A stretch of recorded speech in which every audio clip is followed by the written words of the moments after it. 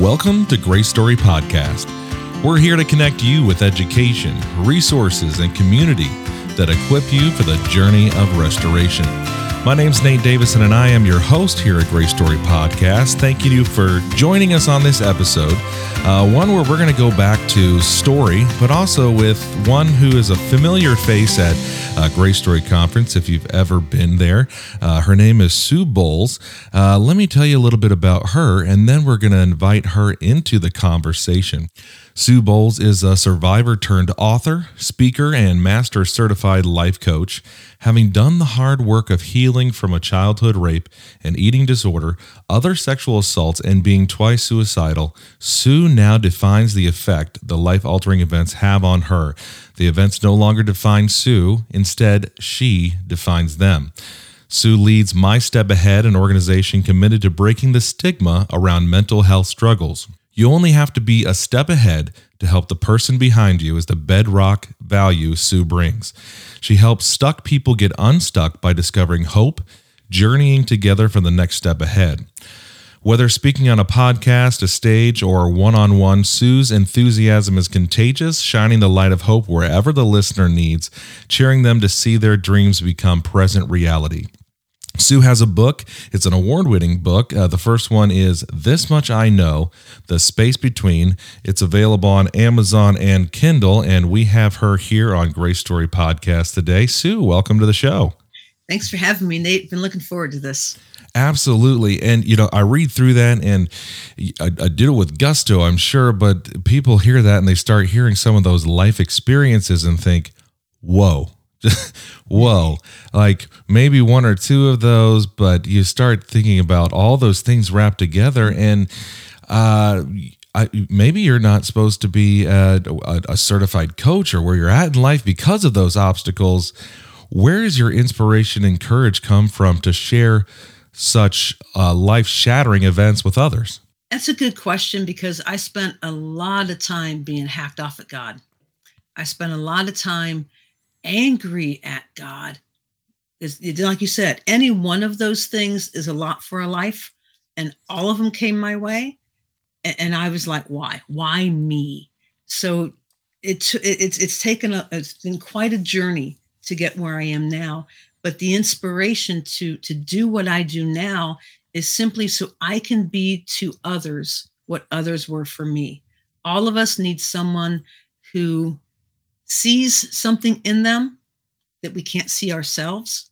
And I was surrounded by some people who were that for me, that kept believing in me and speaking truth to me when all I was believing were the lies.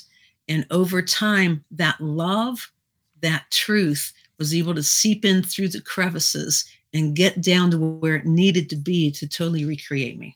Well, it's interesting because sometimes you have to be the person that you wanted others to be for you along the way. Sometimes that person doesn't exist wherever you go. They may have been in another state or another part of the country, but where you're at now, maybe that person doesn't exist for others. You brought up an interesting topic there right off the bat that Ryan kind of referenced in one of our episodes. I think it was episode 54. Or episode 55, where we talked about some sexual abuse issues. Mm-hmm. And he mentioned there may be those that ask the question, where was God in the middle of my suffering? Oh, yeah. And wrestling with that. And if this is too much, please, back me off. But we're good. We're good. Did you ever ask that question, and how did you answer it? Were you able to find an answer for you? Yes. Did I ask that question? Yes. Did my counselor and I spend many a session pounding that one out? Oh, yeah. And those were hard conversations because that's where the anger came out. That's where, I was, to say hacked off is minor.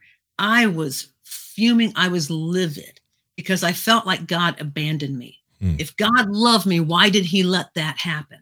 That was where it was my mindset. And where, through my journey of healing, where I have landed with it is that God was there. And it happened because we live in a fallen world. And my rapist was acting on humanness and in that fallen world status. And I was a victim of that. Yes, God knew what was happening. And I don't want to get too much into the theology and Sure. muddy the waters. But God knew what was happening, and he saw it, and his heart broke, not only for me, but it also broke for my rapist. Hmm.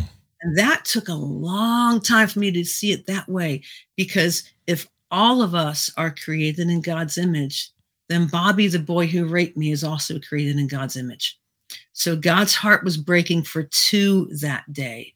One who had fallen into the human condition of being sinful, and one who was victim of that sinfulness. God's heart broke both those days for both of us that day. And yet he waited for me, and he was ready to hug me, because I was still his kid, the same way Bobby was, but we chose different paths. Wow. There's a lot there. And I want to come back to the emotions of that. And even, you're saying a name with your perpetrator, which we don't normally have. Even saying the names of perpetrators can be just flat out triggering, shut down individuals. So before we jump into, and I'm going to come back to that, before we jump into some of those emotions and those stages of healing that you went through, can you take us back to where your story begins, whatever point you like to jump off of, to share maybe what is relevant to what made you move towards a healing journey? Sure. And I probably should have done this. We jumped right in. We went right to the deep end. Sure. Yeah. And it might be a little late, but let me give a trigger warning anyway. So, what I am going to share has to do with childhood sexual assault, being suicidal and depression and eating disorders. So if it's not too late, if any of those are triggering for any of your listeners, please have a self-care plan in place. I never want my story to do harm, and I don't share it to hurt anyone. So I want to put that out there before we go any deeper. Having said that, my story, what we're referring to, was when I was 7 years old in first grade. A classmate enticed me into the woods after school one day, and he held me against my will for 45 minutes. And as I finally started working through it with Amanda, who's my counselor, I came to realize and own that it was a multiple rape situation. It was not just once. And that I hadn't made that connection until she and I were working it through. Bobby's last words to me put me in prison, and I didn't know it for quite some time. His words, he left one end of the woods and I went out the other when my mom came looking for me. And his words were, "Don't tell anybody." And unfortunately, I didn't. It became a 15-year secret that I didn't know needed to come out. It came out my senior year of college to my dean of students, probably a couple months before I graduated. In the course of that time, your listeners are well acquainted, unfortunately, with trauma and some of the science behind trauma.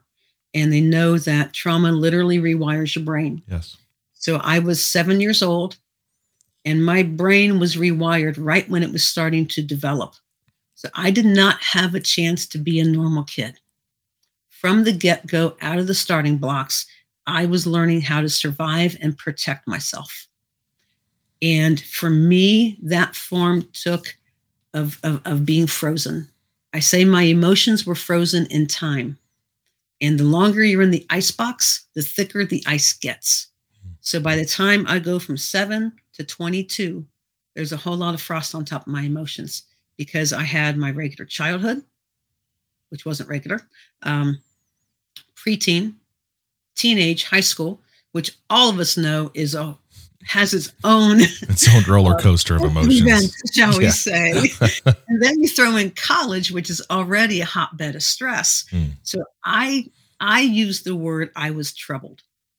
I did not know my worth. I did not know my value. I did not feel worthy. I didn't feel like I mattered.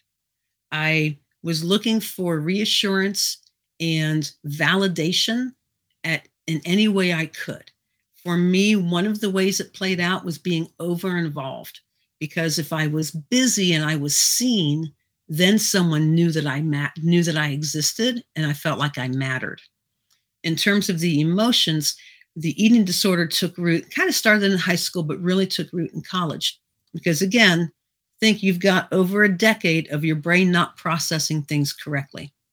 By the time I got to college, I think it was either junior or senior year, I don't remember when my brain, I had painted the picture. I had worn a mask all this time, painting the picture that Sue was good, Sue was strong, nothing wrong with Sue. Sue's the strong one, no problems. You can go to her, she'll get it done.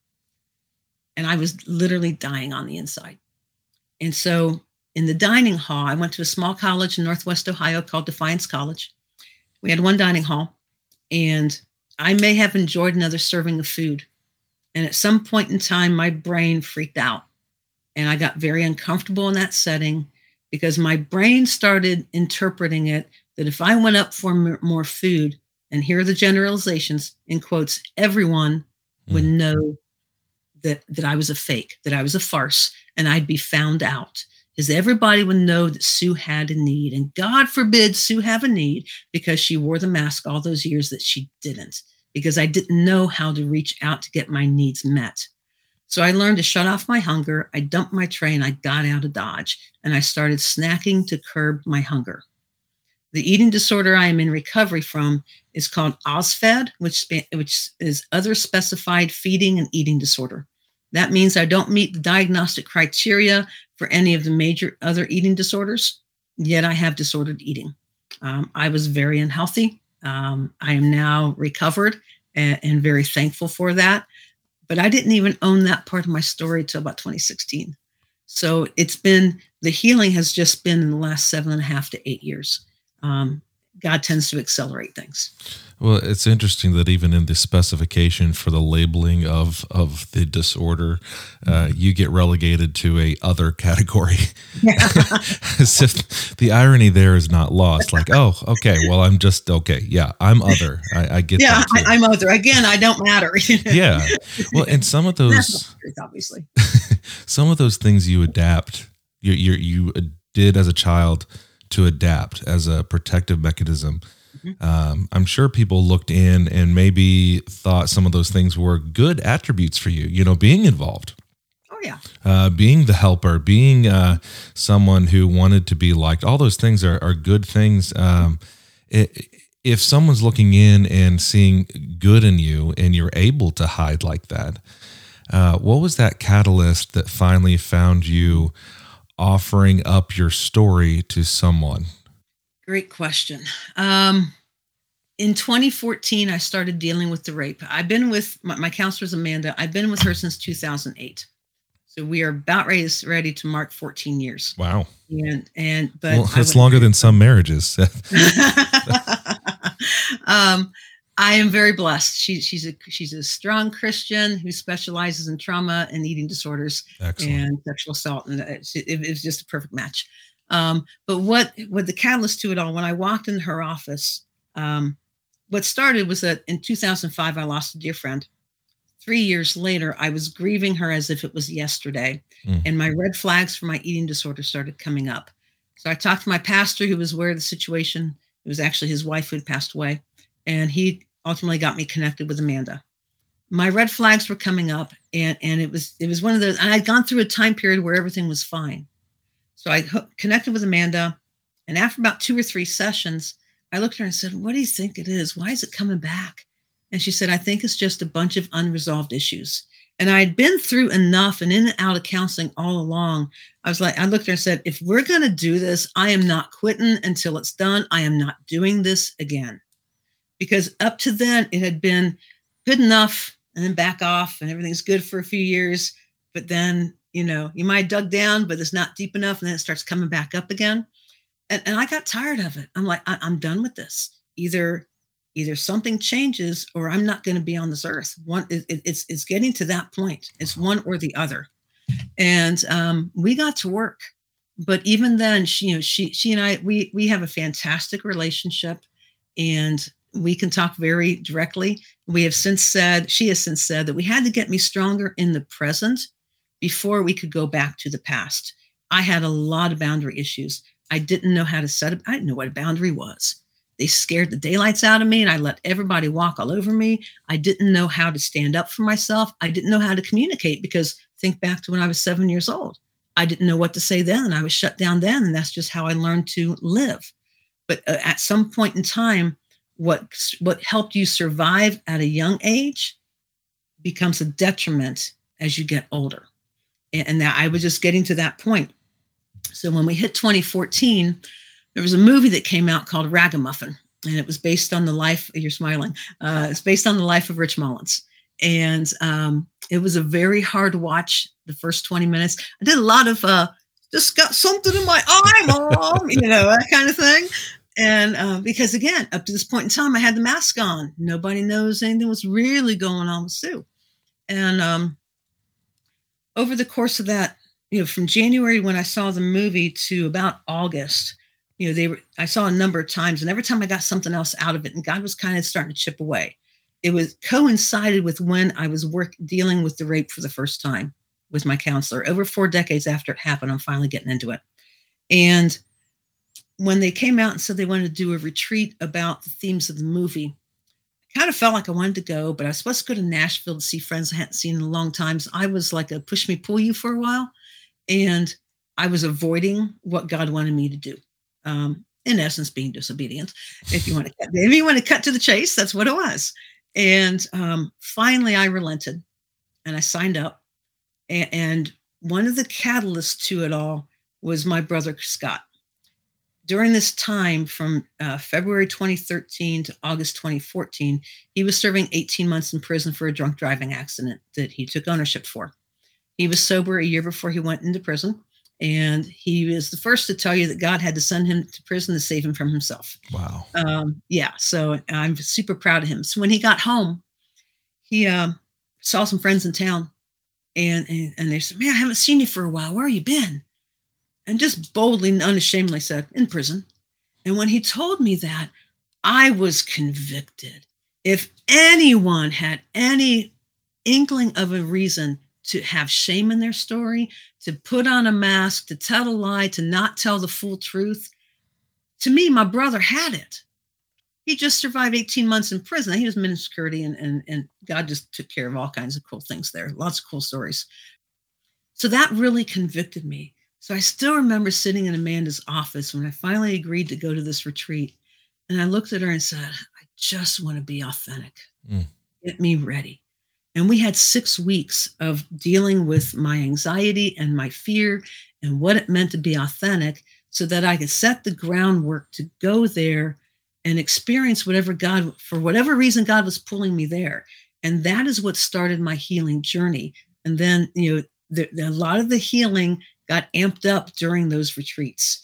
And we can get into that. But in terms of what was the catalyst, it was kind of all building up. And when I was dealing with the rape, and then that whole thing about I was in prison came up, it was just God saying, "It's time, Sue. It's your time now." It sounds like what some people may see as just regular life coincidence. You've seen the through line of God and seen the fingerprints of God moving you to the point where you need to be to accept some help. As an alumnus of Defiant University. So it is Defiance officially.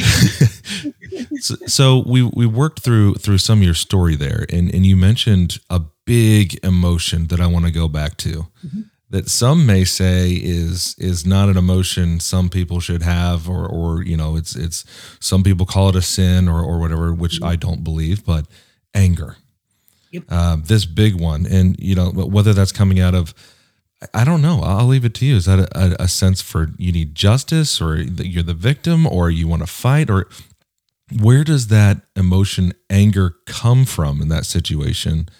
And then what did it look like for Sue as you worked through that, and maybe some of the other emotions that have come along in your healing journey? For me, I think the anger is, I want to use the word explosion, but not explosive. And what I mean is that, for going back to the eating disorder, emotions are not your friend when you have an eating disorder. Eating disorders have absolutely nothing to do with food and everything to do with unresolved issues. So, going back to 7 years old, I was frozen in time, didn't know how to deal with my emotions, communicate for myself. And as you grow, you start seeing things and you start realizing something's not right, but I still didn't know what to do with it. So I kind of had a war going on inside myself. And I still experience that not periodically, once in a while, but where I feel like there's this thing, I need to get it out, but I don't know how. And that tension just starts to build. And for me, in particular, the anger towards God became because I felt like he abandoned me, because God wasn't lining up with my expectations. But right then, I took him off the throne. When you really boil that down, if we're asking God to line up with our expectations, we have not allowed him to be God, because he's not supposed to be the one that moves. We're supposed to be the one that moves. But because I had that all backwards, that's where that anger came out even more, because it was like the one person that's supposed to be on my side wasn't on my side. So now what am I supposed to do? Well, it's interesting to me when people they kind of say it's not okay to get angry with God. It's not okay to be angry when you at God Himself, and I'm like, God is big enough for any emotion we have: sadness, happiness, elation, whatever those may be. Anger is one of those things. Their God must be so small if He can't handle the anger that He already knows you're experiencing. And your relationship has to be intimate enough that you can share whatever with God.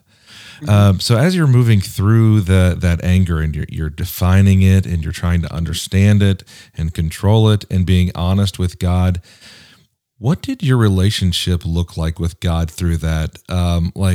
Are you working through that with your therapist as well? Because there's so much there to unpack of who God was during the event that started all this at the age of 7, who He was along the way, who He is to Sue Bowles now.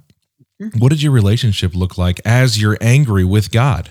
Yeah. And yeah, we that was a big point of some of the conversations Amanda and I had was where was I still, I have over in my room, I still have the journal entry where, I did a lot of journaling, and God, and this may sound weird to some people, but this kind of gets to your point as well. God hijacks my journal at times.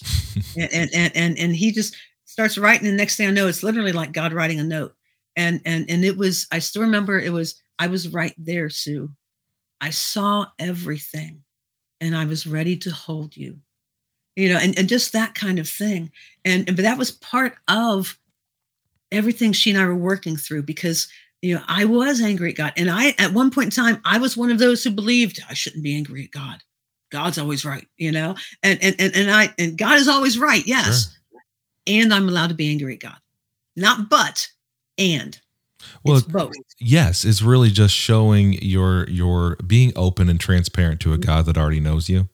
Right. And He knows that we don't understand everything. My goodness, we are finite and He is infinite. Mm-hmm. He is all knowing, He is omniscient, and we have our pea brains that we are to glorify Him by using. Right. But yes, He knows everything about us. Having those emotions and also telling Him about them. Mm-hmm. It seems like it'd be more in telling Him about them and having a conversation instead of repressing your anger. Having a conversation about it with the one that knows you the most may be more helpful. Right. Did you find that in your journey?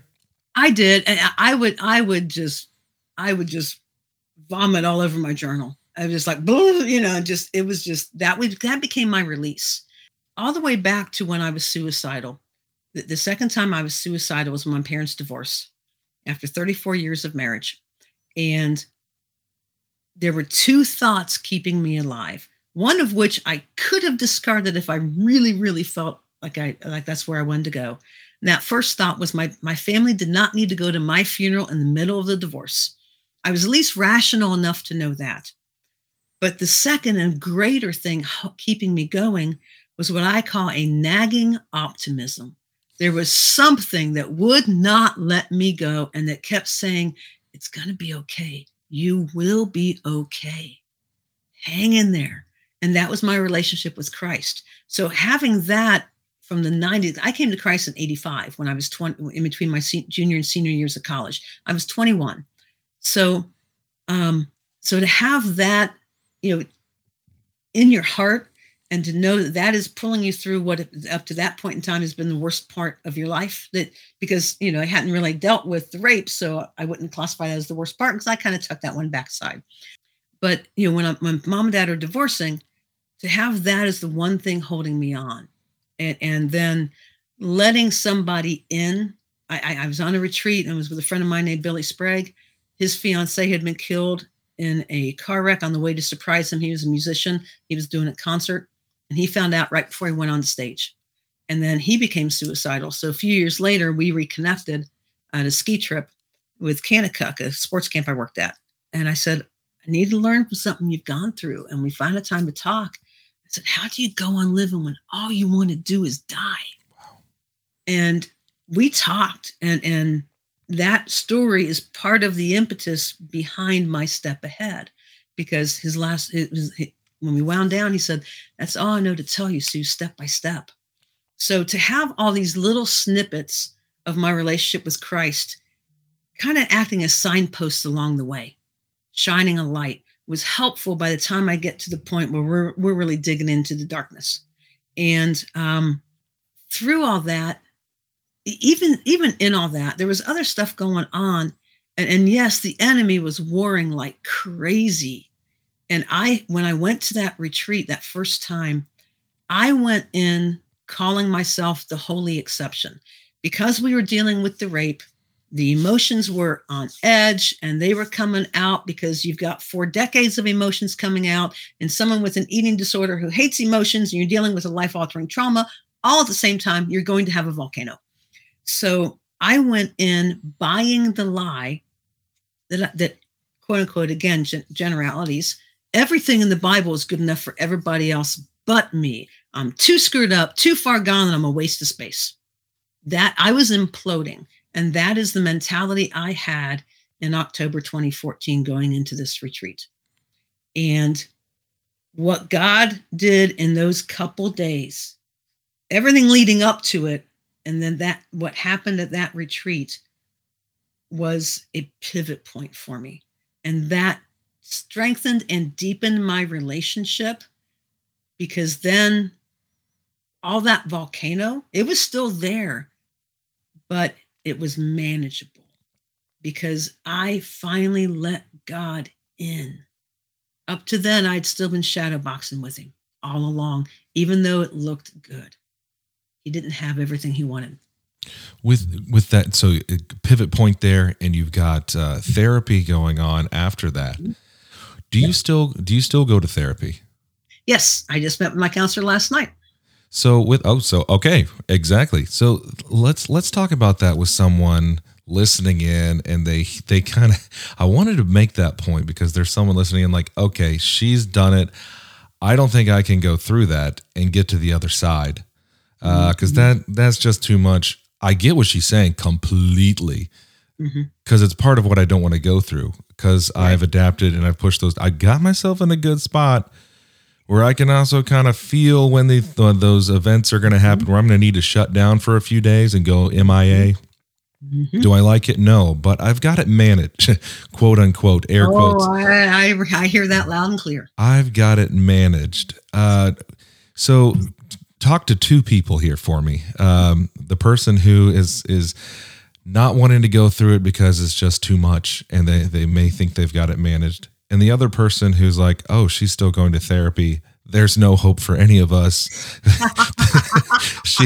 she seems so like she's got so much going on for her, but then I find out she's still going to therapy. Will it ever end? Talk to those 2 different people, the one at the beginning and the one that's like, oh, it'll never end. Sure. All right. So to the one who is avoiding it and trying, in essence, denying it. Yeah, I'm gonna shoot straight. I'm a straight shooter, and I'm gonna hit brass tacks here. It is avoidance. If you believe that God is the one that's planting that seed in your heart to deal with it, because in essence, there's a part of your heart that he does not yet have, and you are avoiding it. I said it earlier about myself. It's sin. It's disobedience. That sounds heavy. I understand that. But for me, I had to look at it that way, because if there's one thing, if the bottom line of anything is our relationship with Christ and living in obedience to him and honoring him. And if there is that holy dissatisfaction in your life that you still like to push down, that's taking God off the throne and putting yourself on it, because you are managing it. You are doing it, and you're shutting God out. And he's whispering to you. And maybe he wants to use my words to help whisper again to you. What I would say is this, and this is one of the key things I learned from Amanda.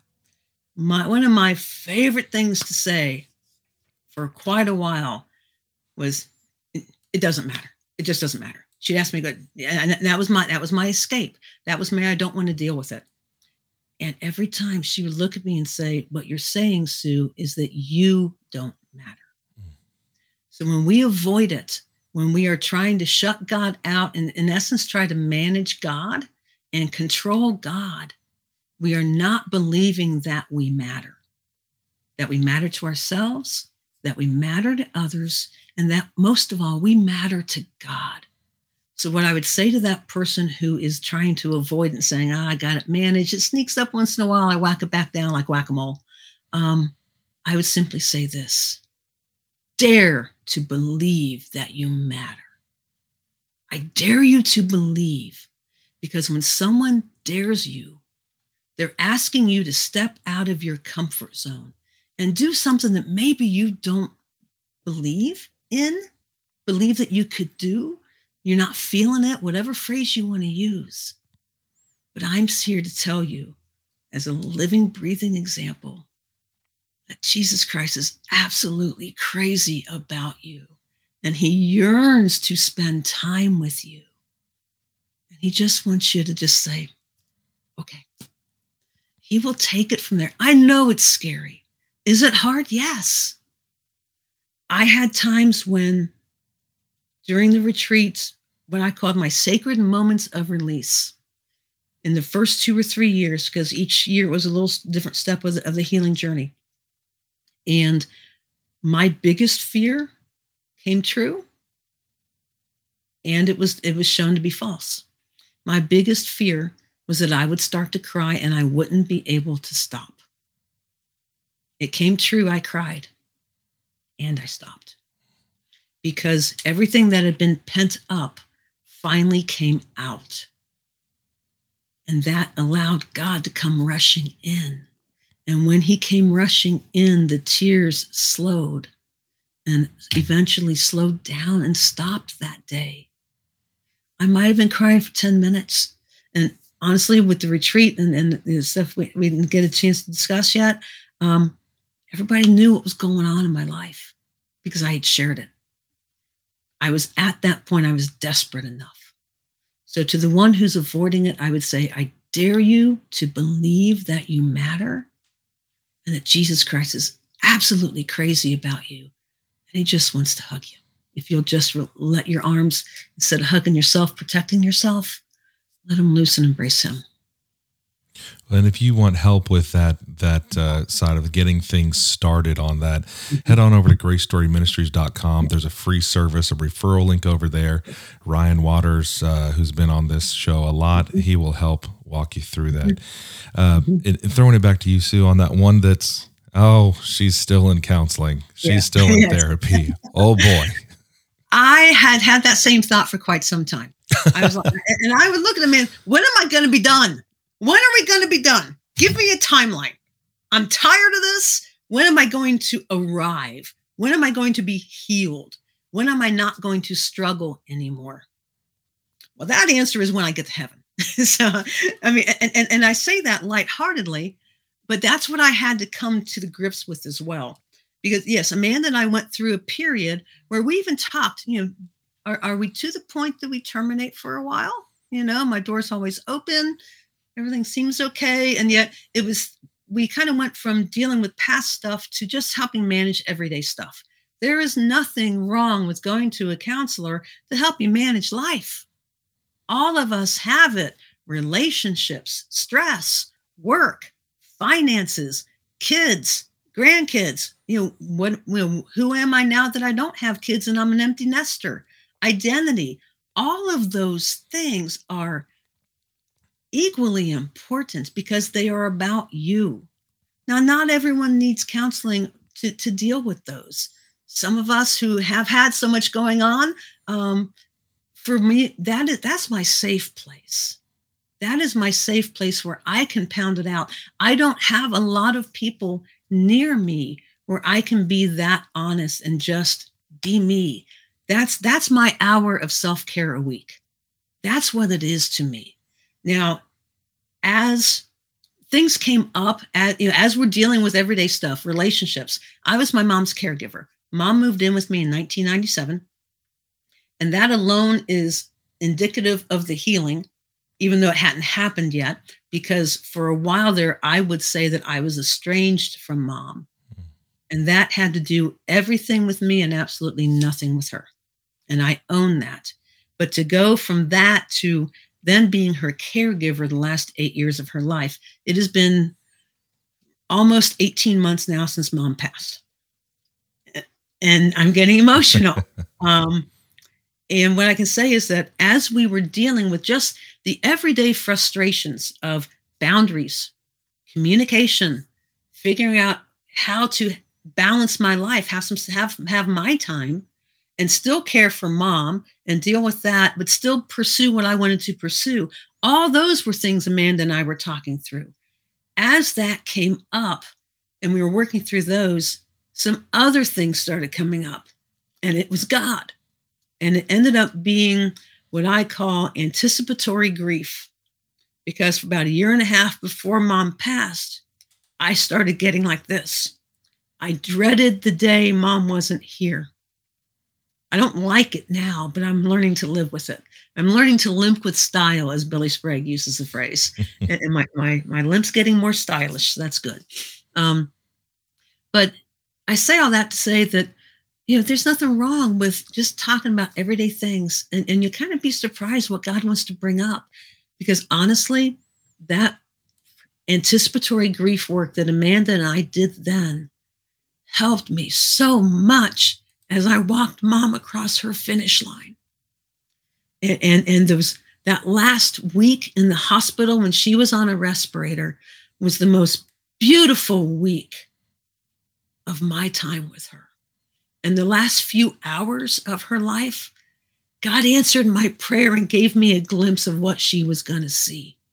Right before her spirit left her body, I got to see my mom raise her head when she'd been motionless for 10 days. And I got to see her raise her arm. And in essence, I got to see God come pick up my mom. All because I was able to do that hard work when I didn't know it needed to be done, simply because I was talking in my counselor's office about my mom was driving me nuts. But that's what I say. So, I don't know. There may be a day where, Amanda and I, terminate. And if something comes up, I know she's going to be the first person I call. But here I am 18 months later, and I'm still dealing with the grief and just talking about it last night. And it's coming up again. And here I have unrealistic expectations of myself. 18 months should be over it. I'm like, Sue, let yourself off the hook. Let yourself off your hook. And then, I know my dad is 89. So now I'm starting to feel some of that anticipatory stuff with my dad. I have an aunt and uncle who are both 95. So I know that I have more coming. I don't want to leave that, that support system now when I know there's more avalanches coming down the road. But, that's not for everybody. I understand that. But to the one who says, you're still in counseling? Yeah. And it's helping me be who I am now. And it's helping support me Because as I branch out into this new freedom God has won for me, I'm discovering things about myself that I didn't know. And some of that needs to be pounded out because, one thing right now, who am I now that I'm not my mom's caregiver? That's a whole new identity thing. That's 18 months that we've been pounding that out. Just there's so many different things. As I speak, when I get nervous, when I get fearful, when I start believing the lies of I don't have anything to offer, having somebody to have that sounding board makes a huge difference to kind of help me, retrace my steps and get me back online. So there's nothing wrong with seeing a counselor for everyday stuff. It actually makes us healthier. Well, it sounds like you're intent and intentional on investing in yourself and raising your self-awareness, but also that emotional IQ that sometimes gets left in the dust. Yeah. And you're one that, as you talk about that being your safe place, in a place where you can go ahead and put tools in your tool bag mm-hmm. for things you aren't even experiencing just yet, or you're going through now, whatever it may be. Mm-hmm. You're one of those that is a safe place for others as a master certified life coach. So you're actually on both sides of this. Right. And I want to pivot just a little bit to maybe help us understand, because Sue, you have the honor of being the very first master certified life coach on the program. Oh, thank you. I'll mark this day in history. Can you walk us through what it is you do as a master certified life coach, and what you would have to offer to someone coming in the door to talk to you? Sure. And I appreciate that. Let me first of all explain briefly the difference between counseling and coaching. There is a big difference. And I am very attentive to that line, partially because I'm also in counseling, so I want to make sure that I never cross that line. Counseling helps you deal with past stuff to help you resolve it so you can function in the present. Coaching helps you deal with present day stuff to get you where you want to go in the future. So that's the easiest, quick, dirty way to explain the line. What I do as a master certified life coach, I am a hope coach. And what that means is I help my clients cultivate hope. When someone comes to me, they have an inkling of hope that something could be different, or they wouldn't be there. And that might be a career change. It might be a relationship. It might be finances. It could be communication. It could be any number of things. It could be boundaries. It could be identity. There are some things that I just said you can talk to a counselor for. You can also talk to a coach for. You can be in counseling and be in coaching at the same time. I have a client who is in that situation. It actually supports the counseling because it frees up the counseling to keep getting at the past stuff while we help manage the present. And it actually supports each other so that you can be dually effective in helping the client get where they want to go faster. Just a couple examples. I had a mother-daughter team who came to me during the pandemic, had a major falling out around Christmas. Before then, ranked their relationship a 10 out of 10, tanked it down to a 4 out of 10 after the fallout. We spent a few different months working on just learning how to listen to each other, communicating, not assuming, and hearing what's being said and not jumping the gun, and just what seemed like everyday, basic life skills. But in this situation, all of us have been in it. When the emotions are hot, a lot of the basics go out the window, and you need that neutral third party to help both people kind of see each other. So when they met their goal, felt they met their goal, they said they were back to an 8 out of 10 and felt they had the tools to get back where they wanted to go. I'm working with some clients who are right now want to go through a career change. I had someone out in Nevada who was an architect. All of us are thinking, hey, great. And he's like, I'm tired of pulling permits. He wanted to start a new career. So we talked about, going through that and helping identify what he wanted to do. He wanted to start a landscaping business. I talk a lot about values and behaviors being habits becoming behaviors in line with our values. I deal a lot with identity issues and helping someone understand, who am I? What do I value? And how can that then play out? How can I show myself, career, like I said, career change, any number of things, any number of present life things that will help you be a better person, be the person you want to be. and get where you think you can't get. All of us have something, I think, where it always seems just out of reach. Good, back to what I said before, good enough for somebody else, but I'm not going to get there. That can be a reality. And I get to help see that become reality for people. I love that role, because I think there are some that are like, man, I love listening to the podcast, been to the conferences, or for the guys like, yeah, I'm looking forward to Men 2023 Legacy Conference. Can't wait. But man, you talk about counseling. I think I'm good, but like there are some things I want to work on. I do want to become a better person. I have some goals, but I have no clue where to start. And I don't even know where to start on the self-help books, because there's like, go on Amazon and just type in self-help. Good luck. You'll be in there for a long, long time. So I love that role. And speaking of books, you have written a book as well, which has a fantastic title. This Much I Know, The Space Between. Did I get that right? You got it right. Such an interesting title. And can you tell us kind of where that title comes from? And also, I'd love to know your favorite part of that book. What's your favorite part? Wow, good question. The title comes from, it's a two-part. The first part of the book tells my story, because this much I know. I know my story, and all of us have a story, and that is the one thing no one can ever take from us. So this much I know is our story. The Space Between talks about the healing journey God took me on to deal with all the woundedness and all the brokenness and all the grief, because there's a lot of loss in my story. And the process he worked in me to heal all that.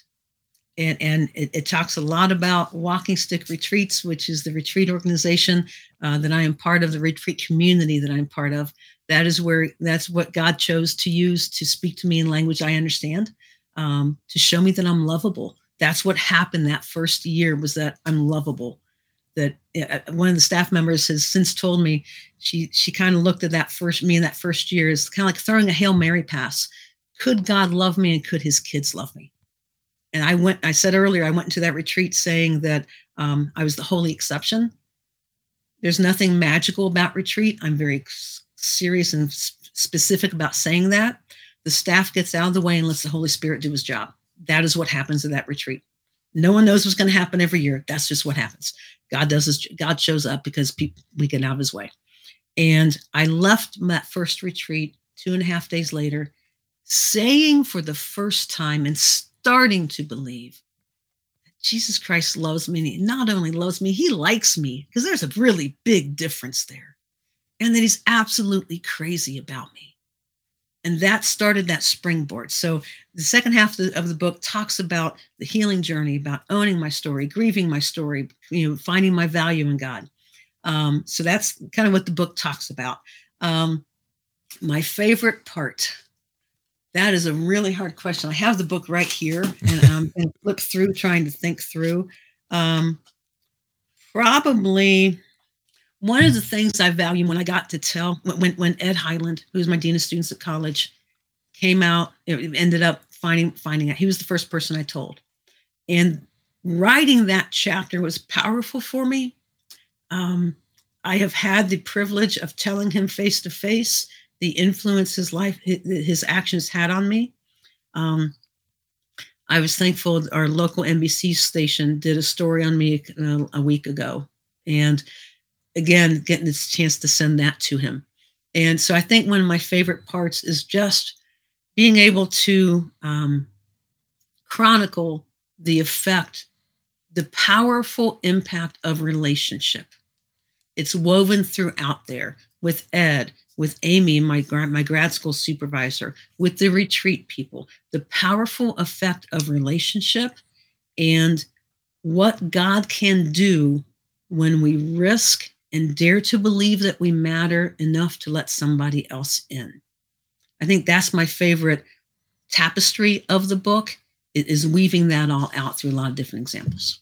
I love that. And that's part of the emphasis of the group you're a part of on Facebook, the Grace Story Community Group, which I love being a part of it. I'll have you talk about it too. I mean, because you're in there, you're busy as well.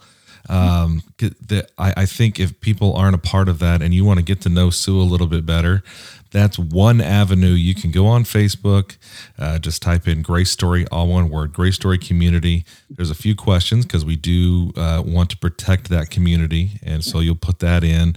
Then you can join. You can find Sue in there. There's all sorts of other people on their journeys of restoration. So that's one place we can find Sue. Can you tell us some other places we can find out more about you, more about your book, your ministry, the retreat? Where do we go for that? Yeah, well, first for the retreat is walkingstickretreats.org. And I don't know when this is going to come out. Our next one is in the last weekend of April. Registration will be open here for a couple more weeks, but we do it twice a year. And that is open to everybody. We want new people to come, please. We were all strangers that first year.